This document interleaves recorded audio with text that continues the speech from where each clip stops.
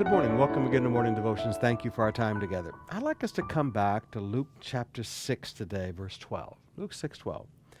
In these days he went out to the mountain to pray, and all night he continued in prayer to God. So Jesus knew how to have an all-night private prayer meeting. Now notice it was not all-night worship to keep everybody awake, an all-night prayer meeting.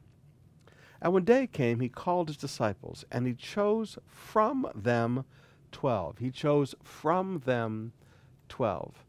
Now, I want to say something that people don't like much, but I need you to just listen to me for a minute and then be like the Bereans and search the scriptures to see if these things be so. There's this false doctrine about discipleship today, and I used to teach discipleship, but I don't even like to use the word too much anymore because it has been so abused and used to manipulate and control people. It's become the mantra of Christianity, but it's all applied wrong.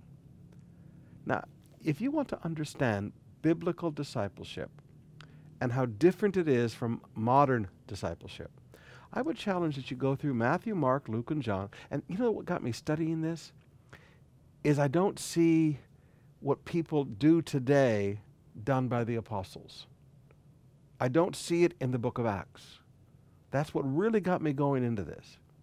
But go back in Matthew, Mark, Luke, and John and begin to mark in your Bible when was Jesus talking to the 12 and when was Jesus talking to disciples.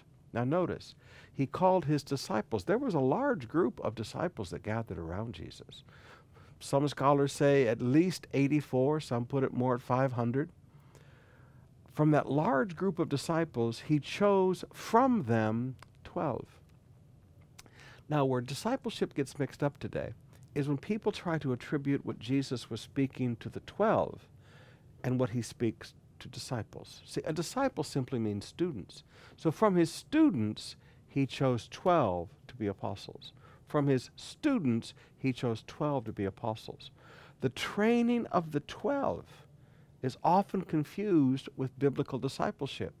The requirements on the 12 is often confused with what is required for the students. And there's two totally different subjects.